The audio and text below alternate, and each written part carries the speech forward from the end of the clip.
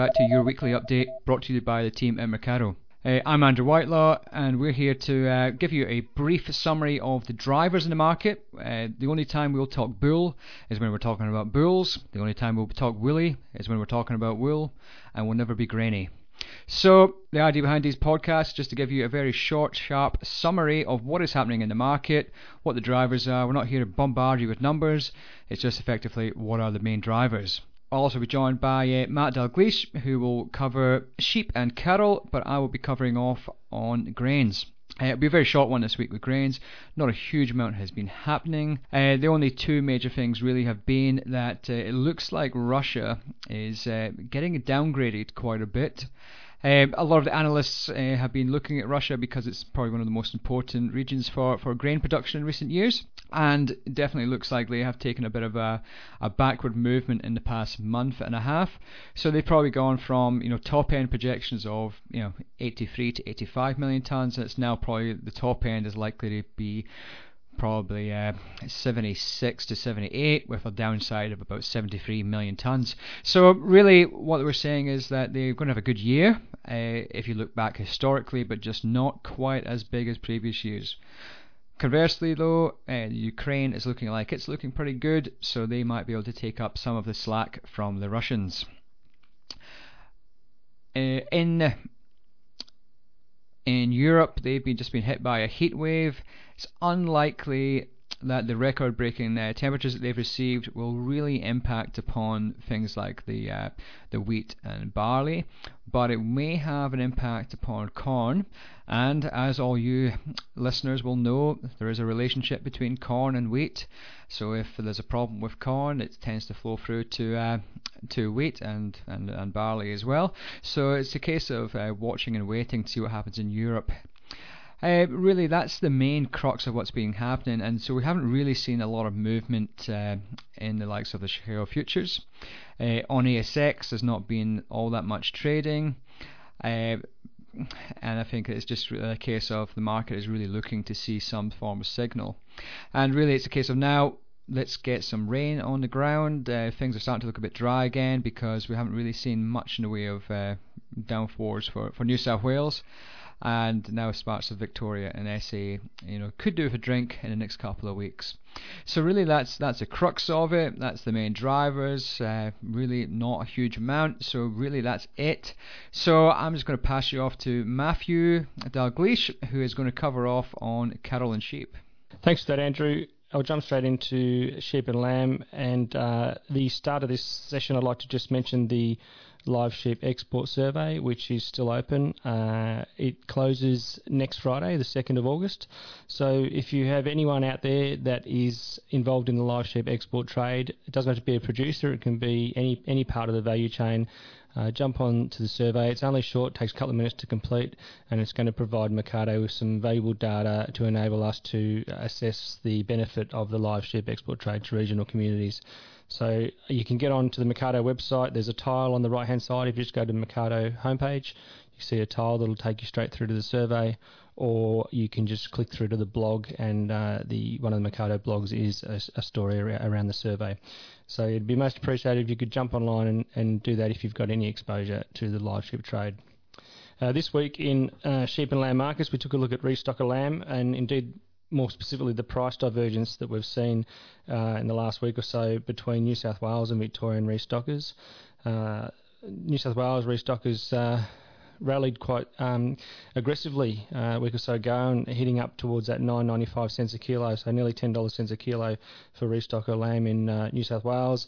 And in contrast, the Victorian restocker fell away, went down to 7.25, so a big differential in price opening up between those two. Now, one of the reasons behind that is you'd suspect that those New South Wales restockers are actually autumn lambs, which are going to remain lambs for the next 9 months. So there's still a bit of value in those particular animals because of the additional weight gain they can put on. Whereas your Victorian restocker lambs are likely the leftovers from last spring, and they're nearing the stage where they're going to be classified as hoggets soon. So that's part of the reason there why the differential in price between the two categories. I guess from the perspective of the two, if you're a producer in New South Wales and you have some of these lighter autumn restockers, you're really getting good prices at the moment in a cents per kilo basis. So something to consider, even if they are a bit light on, to look to try and take advantage of these high prices before you get into September and that margin starts to get squeezed a bit. And if you're a Victorian producer, you've probably got to consider maybe where finished lamb prices holding up fairly well. So if you can hold out for another few more weeks and put on another 10 kilo or so and get those restockers up into the trade grids, that's probably your best bet, I think, from that perspective. And that's certainly what the analysis showed on Mercato this week. So if you want to see more about that, just jump on the website and have a look. I'll move to cattle markets, and we're back looking at the female slaughter ratio, but from a different perspective. If you're not on top of what's been going on there, the data's somewhat lagged by a month or so, but for the last 3 releases of data, so from the March through to May period, the female slaughter ratio has been at 58% or above, incredibly high levels historically.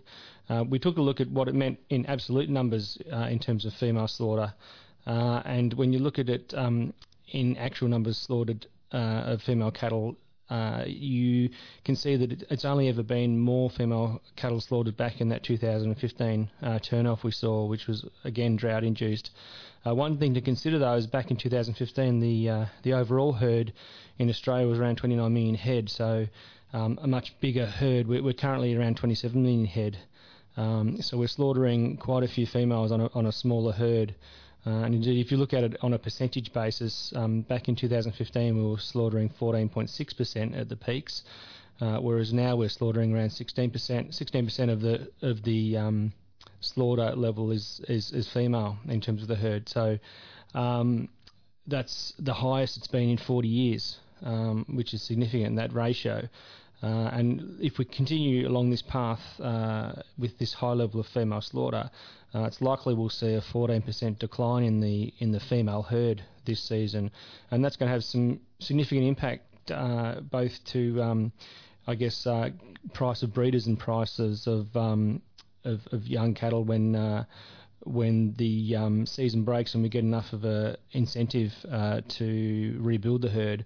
If you consider just in terms of those female numbers, the overall numbers, it will be the lowest female herd that we've seen since about 1988 if we continue on the path of fairly high female slaughter for the rest of this year. So that's something we'll continue to keep an eye on at Mercato and just keep you updated as to how things are progressing. Certainly in the next few months we should start to see the female slaughter ratio start to come off. Usually the seasonal movement is for it to start to come off as we head towards spring. And so that's what we are expecting is going to happen. But we'll probably have another update in the coming months on Mercato as we get more clarity on what's happening with the female cattle across the country as we go further into the year. That pretty much wraps me up for this week. Have a good weekend out there, and I'll pass back to you, Andrew. Thanks, Matt. That was very informative as per usual. We hope everyone who's listening has enjoyed your weekly update from the team at Mercato. If you do enjoy it, please feel free to leave us a rating on iTunes or wherever else you listen to this podcast. If you ever have any ideas for things you want to hear or things you want us to cover, we are always very open for ideas. So get in contact with us. You can find us in all the usual places. Again, we love doing these podcasts. We hope you're enjoying them too. We've got some really good feedback lately on things to do in the future months. So again, thanks very much for listening and taking the time out of your day. Hope you have a fantastic weekend. Hope the rain comes where it's needed. And have a great one. Cheers very much. Bye-bye.